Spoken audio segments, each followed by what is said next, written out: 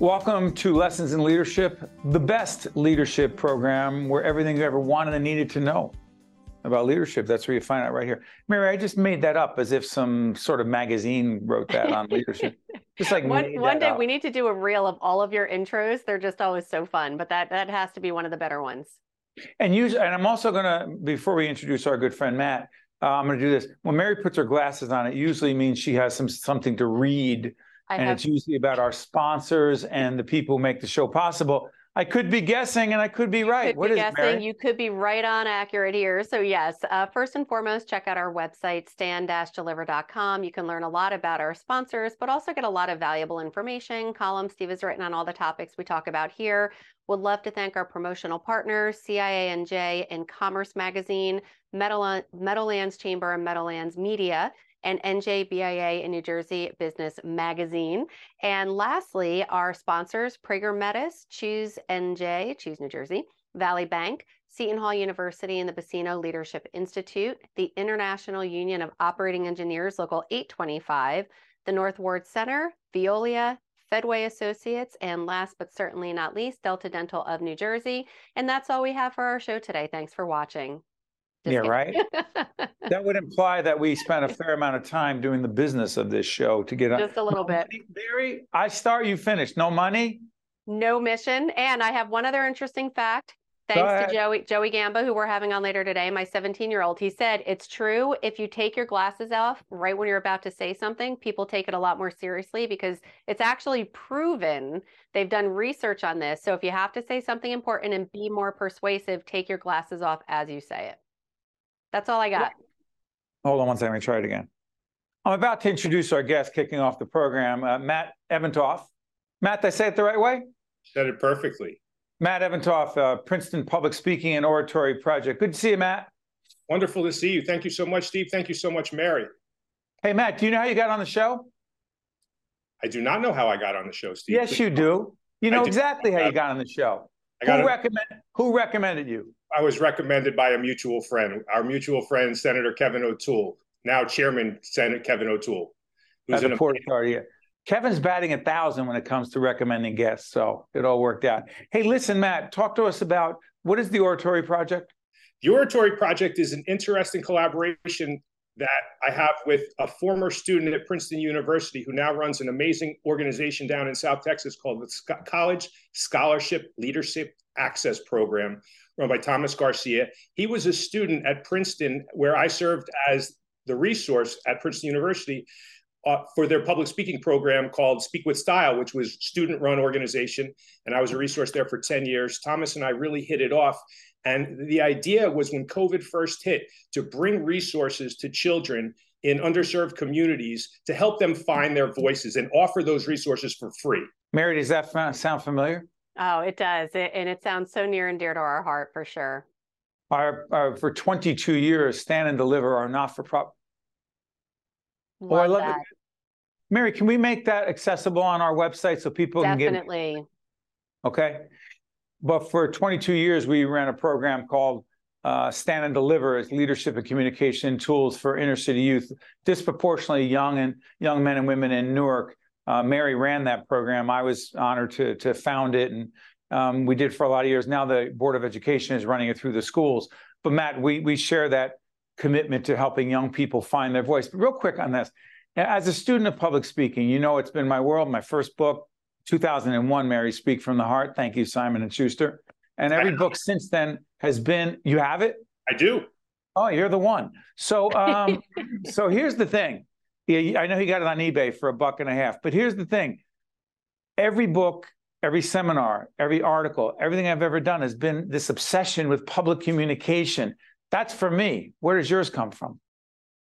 It's interesting. My story, my journey in communication actually started when I was 11 years old. I was a young man. I was a little bit different than other kids. And I used to ride my bicycle through my neighborhood. I grew up in Toms River, and I used to ride my bicycle through my neighborhood and other neighborhoods listening to, anyone on this show still remembers, a Walkman, traditional Walkman with a cassette tape.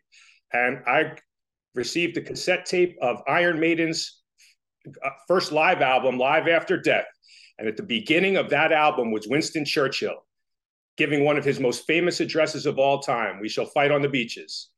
And when I first put that tape in and I heard that voice, every hair on my body stood up, and the electricity I felt run through my body was something like I've never felt before. And I became a Churchophile at that point. I just became obsessed with everything Winston Churchill, became obsessed with digesting everything that Winston Churchill produced, everything that Winston Churchill said. That was obviously pre-YouTube. It was very hard to get any kind of video. I couldn't find any video, but anything I could find on audio, anything I could read. And it just became fascinating to me how one human being could change the course of history with their voice. And although my life's taken many twists and turns, as most of ours have in a career, that really was an anchoring point. And it became fascinating to me that through a mix of communication and through messaging, that a man who had a checkered political career up until that point, always the most popular guy in Britain, was able to save the Western world through his voice. For me, it was Dr. Martin Luther King. It still is Dr. Martin Luther King, a leader who moved mountains, who changed this country in ways that took way too long, and it's still taking way too long, but a leader with an extraordinary voice. Malcolm X is someone else I've studied a great deal. John F. Kennedy, cut down way too early in his life, assassinated. But I'm fascinated by leaders who connect with people and move the world and inspire people through the spoken word. Mary, jump in. Yeah, and you hit it on the head, Matt, with the voice is such a powerful engine, right? We can get messages across to people, we can connect with people. Why are people so afraid of public speaking? Where does that fear come from, and what can we do to overcome that fear? Because really, without sharing through voice, people cannot hear our messages. I think we all suffer from, I certainly do, and that's something I've always been nervous before crowds, and I've been doing this now for close to 22 years, and it's a fascinating conundrum that most people face, and I think it's just very odd for a person to be up in front of other people and they are the only one verbally communicating. I think one of the barriers is people don't realize that you're still having a conversation even if someone is not verbally responding. They're responding through nonverbal communication. They're responding through facial gestures. They're responding through listening, through intent focus, as you're illustrating right now, Mary. Yeah, and I'm smiling because Steve and I always say to anyone that comes to us and says, I'm really afraid of speaking in public, we say to them, are you afraid of having a conversation? And if you change your mindset and see that as a conversation as compared to a presentation, which takes us back to like the 3rd and 4th grade when you had to stand up and you're fumbling with your notes and papers. So if you see it as a conversation, that's why I was using my body language to say, yes, that is definitely it. And to jump on that, Mary, I think one thing that most people forget, and Dr. Adebato, you brought up amazing names. Please call me Steve. I only have my kids. I have a PhD, so I have a lot of respect for anyone who does. But no, I appreciate that. I only have my kids call me Dr. Adebato. Go ahead. Fair enough. But if you look at what most people don't realize is when Dr. Martin Luther King gave his I Have a Dream speech, he had given portions of that speech at different times in churches throughout the South. For quite a while, not that speech, but peace. It wasn't that he just woke up one day and gave a speech. He spoke all the time. Winston Churchill spoke all the time and practiced all the time. There are tomes written about the preparation and practice that Winston Churchill put in to be able to communicate the way that he did. Malcolm X, the same thing. John F. Kennedy, the same thing. If you look at any great leader who communicates well, they don't just wake up and communicate effectively. It's an art as anything else. And I think that's the other, to something both you and Mary said earlier, I think that's something else that's really a barrier for people is they don't understand that I am not a believer. I believe, obviously, there are some people who are born great at different disciplines, and they are the anomaly, and they are one of 1,000 or one of 1,000,000 or whatever that number might be. But hold on, but Matt, they don't get better by just being that. They get better. That's like saying Michael Jordan was born with extraordinary skills. Yeah, and he practiced constantly. So you may be born with it, but to improve and get better, it just doesn't happen automatically. Go ahead. And Michael Jordan's a great example, right? I believe, and my facts might be wrong here, but Michael Jordan was left off of either his he went out for varsity as a sophomore and was cut. So I think that to me is, and really the impetus behind Speechless and Speak with Style books is that you might be born in different circumstances than somebody else, but everybody has a voice. Everybody has a voice. And if you can learn how to hone that voice, utilize that voice, and articulate, you will have a leg up in whatever it is you choose to do, no matter what your circumstances are. Last follow up on this. You're an entrepreneur. You're out there, as we are, trying to secure clients who believe in what we do, keep clients who believe in what we do and the impact we make, expand our relationships. Mary and I believe that entrepreneurship is an art form and a very key component of leadership. Your view of entrepreneurship?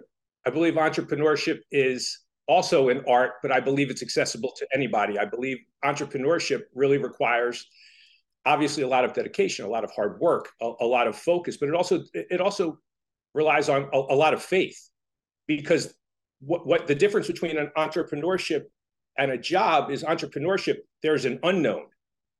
Now, I could argue that with a job, there is an unknown as well. You don't know. We are not in control of our own circumstances. We are in control of the choices that we make and the actions that we take. And I think entrepreneurship to me is, my business, much like your business, has been built on one client at a time, one person at a time, over delivering. Yep. In my case, I don't advertise, I don't market. It's entirely based on word of mouth, and it's that person will, when they see somebody else in the circumstance that they were in, pay it forward and offer a recommendation. And I've been very blessed and thankful that that's what's happened. But I think entrepreneurship is, to me, a skill that is, accessible to anyone. And I think you're seeing it online right now. And to wrap this up, Mary, as I'm listening to Matt, we're going to have Mary's son, Joe, on. Joey, who's 17 years of age. He's an artist. He's a performer. We're part of our Arts Connection series, talking to young leaders in the arts. And you may ask, why is this relevant? Here's my view. Whether you're a performing artist, you're an artist, whether you do this kind of work, consulting, coaching people in leadership development, you're starting a restaurant and a million other things.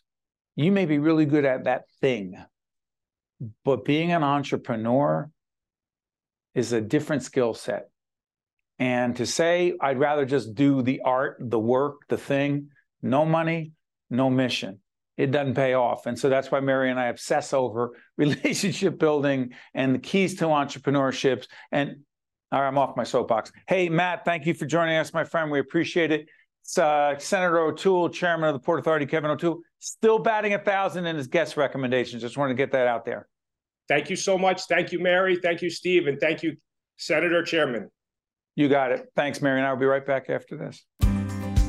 This edition of Lessons in Leadership is made possible by the Buccino Leadership Institute at Seton Hall University, Prager Metis, Valley Bank, the International Union of Operating Engineers, Local 825, the North Ward Center, the New Jersey Sharing Network, Delta Dental of New Jersey, Fedway Associates, Inc., Veolia, resourcing the world, Choose New Jersey, and Seton Hall University, showing the world what great minds can do since 1856. This is Mary Gamba. If you want more leadership tips and tools, log on to stand-deliver.com. That's stand-deliver.com.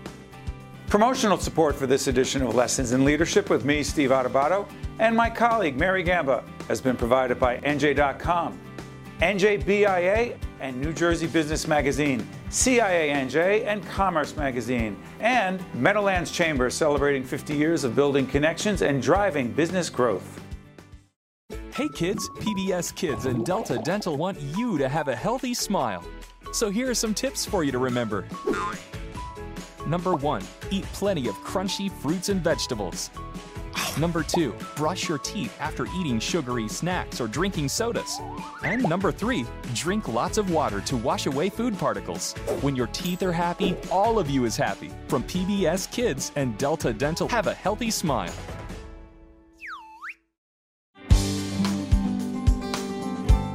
We're now joined by Dr. Rochelle Williams, Chief Programs and Membership Officer, National Society of Black Engineers. Good to have you with us, Dr. Williams.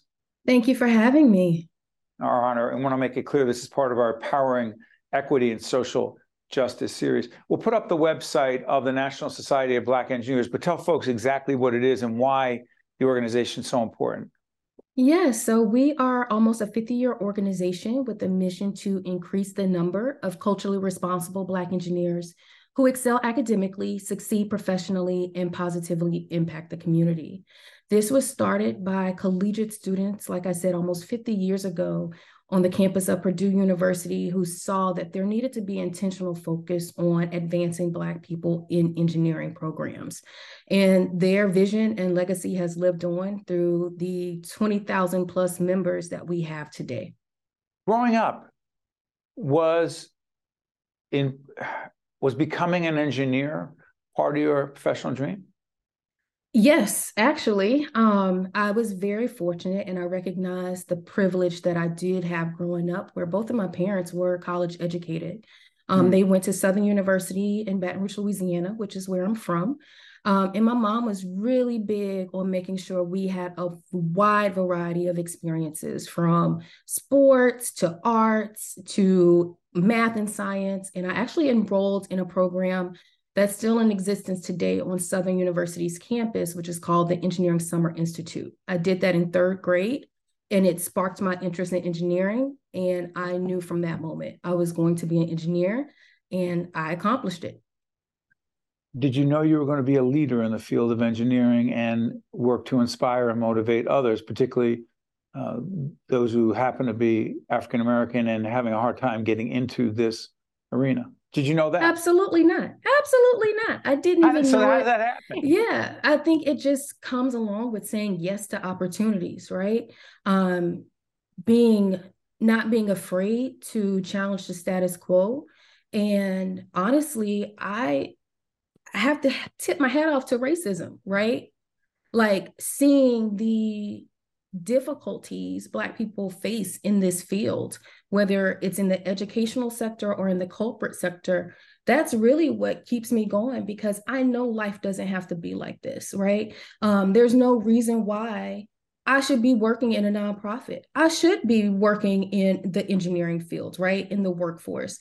But when there's something that compels you to really make a difference, then your path changes. So no, I never had a clue that this would be the road I'd be on. I always thought I'd be working for like BMW or somewhere building cars. Like, I love that, designing and building and manufacturing. But this has called me, and I feel like this is important work if we really do want to see change in this society. Building BMWs may be important, but the work you're doing on a lot of levels way more important. Mary, go ahead. Yeah, I would love to talk a little bit about the connection between leadership and mentoring, especially because that K through 12, that vulnerable, it really comes down to whose role models are in their lives. So why is it so important to you personally, and as well as with your organization, to coach, mentor, and pretty much bring up and raise our young leaders of tomorrow? Yes, because it's so important that we not only spark the interest at a young age, but we sustain it. So the latest research is telling us that even girls in middle school, that's where they lose their interest in math and science. That's where that change happens.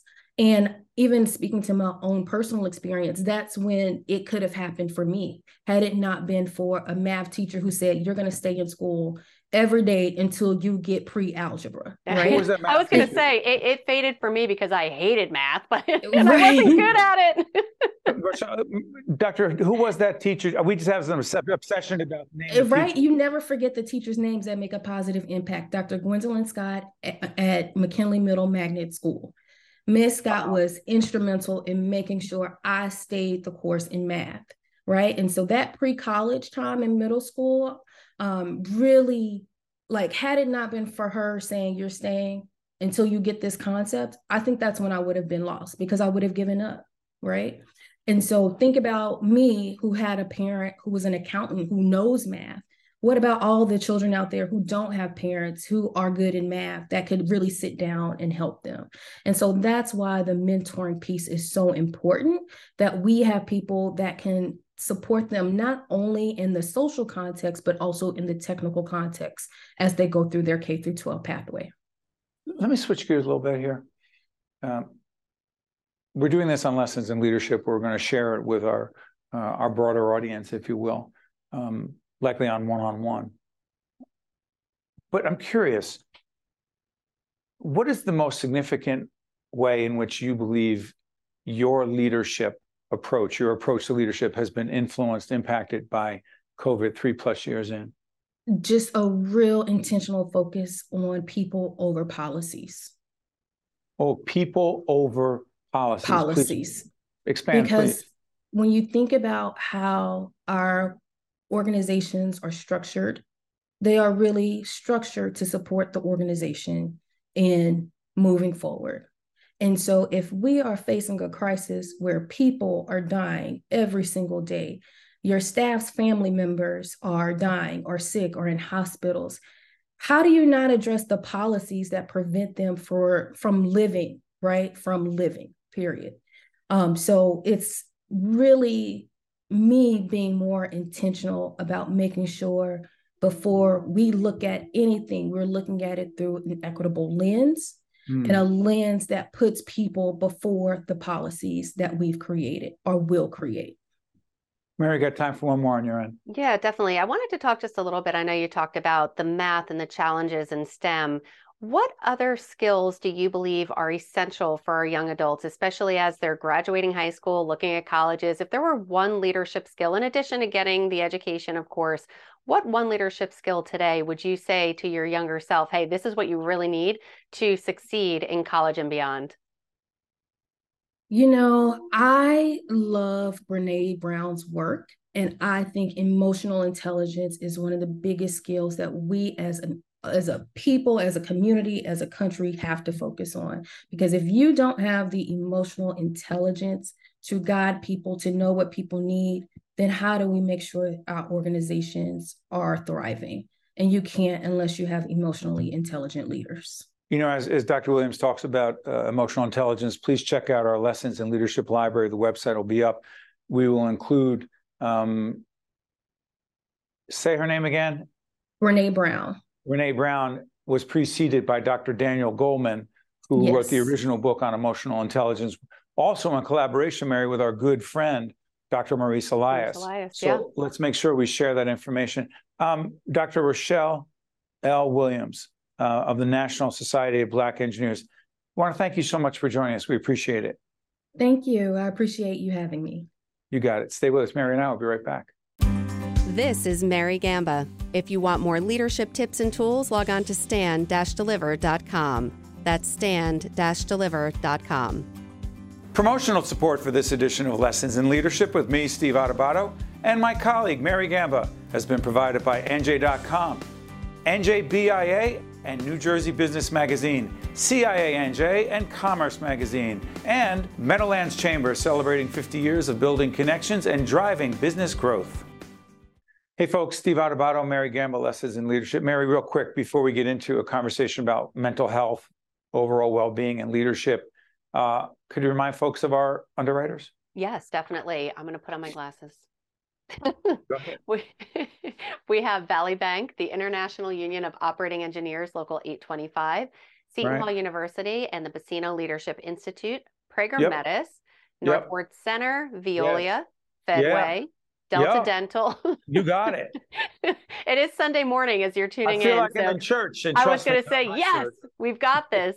NJ Sharing Network, Valley Bank, and I think I got everybody. And a thank you to our promotional partners as well. We don't say thank you to them enough. They share our video clips, our columns. So we've got CIANJ and Commerce Magazine, Meadowlands Media and Meadowlands Magazine, and then NJBIA, which is the New Jersey Business and Industry Association, and New Jersey Business Magazine.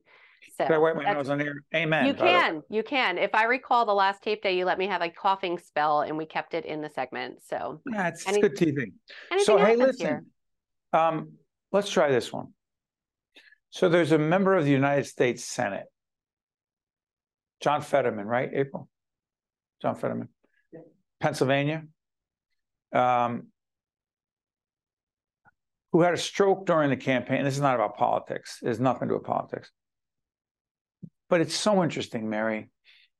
Senator Fetterman, after he was elected, and there were a lot of questions about his health, but he gets elected to the U.S. Senate, and soon after, he acknowledges he's having some real issues, and he takes time away from the Senate. And some of it has to do with anxiety, depression. Who knows how much it's connected to this stroke and what he can and can't do. Why is this relevant? So I've been thinking a lot about, since we talk about wellness so much, well-being, and there's a chapter in the new book, Lessons in Leadership 2.0, the tough stuff, coming out in the summer of 2023, on the so-called wellness leadership connection. Trust me, there's a question here. How much, in your view, I'm curious how other people see this as well. I want you to think about this as we talk about it. A leader is supposed to be strong, confident, in control. He, she, they've got it, no matter what it is. Now that leader is struggling with real mental health issues. To what degree do you believe that leader has A, a responsibility, B, maybe just shouldn't say anything about it? First of all, I do have a degree in psychology from the great Kean University, so remember that. So I do have very strong from another great university, but not in psychology. Go ahead. Yeah, exactly. But I do have really strong feelings on this. And the more that people in the public eye, not only do people in the public eye have a responsibility to be ethical, truthful, honest, work hard, and set really good examples for the people around them, they have the ability to also show their vulnerability. Why? Because it'll allow all of us who suffer with mental illness, and everyone does at some point in time, some more severe than others, but it lets us know it's okay, it's normal. It makes it more acceptable, and it doesn't make it some taboo thing that has to happen behind closed doors. So in my personal... Some people see it as weak, and you can't be in a position of leadership because we don't know about your judgment since you're dealing with mental health issues. Go ahead. On the flip side, you're going to have people say, wow, look how strong that person is because they came forward. So if you're going to live your life as a person in the public eye, always afraid of what people are going to say or how they're going to feel. Forget about the public eye. Think about leadership of a corporation, of a nonprofit, of a university. That's public, but not so public. Yeah, it is, but... Well, I feel, and it also depends. If you are a leader, say, if you're a airline pilot and you have mental illness, you do have to have the obligation to say, listen, maybe I shouldn't be flying this plane. But on the flip side, if you take a pause and you say, time out, I need to go get the help that I need for me or for my family members. But that's private. If I'm telling our not-for-profit team of our production company or the team here, I'm seeing a therapist, which, yeah, I am. Okay, fine. Yeah. Do I think I have mental illness? But what do you share? What do you not share? Yeah. Well, again, that's a personal choice. If you're asking me my preference, I am an oversharer. I love people that share, not for attention, but they share just for empathy, for people to understand. So to me, that is a sign of strength. But that's just me. Do you think it's a responsibility to share it, or you're okay if they share it? Two different things. I believe it's a responsibility. I could see the pros and cons of each, but to me, I see it as a responsibility. People need to know. Wow. We will discuss this on a future edition of Mary's Psych Couch 101. Mary Gamba, Steve Adubato, Lessons in Leadership. Be well out there. See you next time. This edition of Lessons in Leadership is made possible by the Buccino Leadership Institute at Seton Hall University, Prager Metis, Valley Bank, the International Union of Operating Engineers, Local 825, the North Ward Center, the New Jersey Sharing Network, Delta Dental of New Jersey, Fedway Associates, Inc., Veolia, Resourcing the World, Choose New Jersey, and Seton Hall University, showing the world what great minds can do since 1856. This is Mary Gamba. If you want more leadership tips and tools, log on to stand-deliver.com. That's stand-deliver.com. Promotional support for this edition of Lessons in Leadership with me, Steve Adubato, and my colleague, Mary Gamba, has been provided by NJ.com, NJBIA, and New Jersey Business Magazine, CIA NJ, and Commerce Magazine, and Meadowlands Chamber, celebrating 50 years of building connections and driving business growth.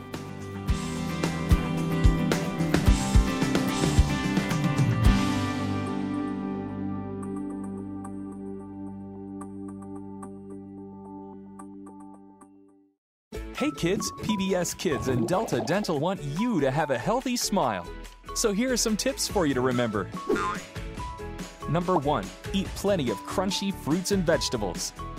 Number 2, brush your teeth after eating sugary snacks or drinking sodas. And number 3, drink lots of water to wash away food particles. When your teeth are happy, all of you is happy. From PBS Kids and Delta Dental, have a healthy smile.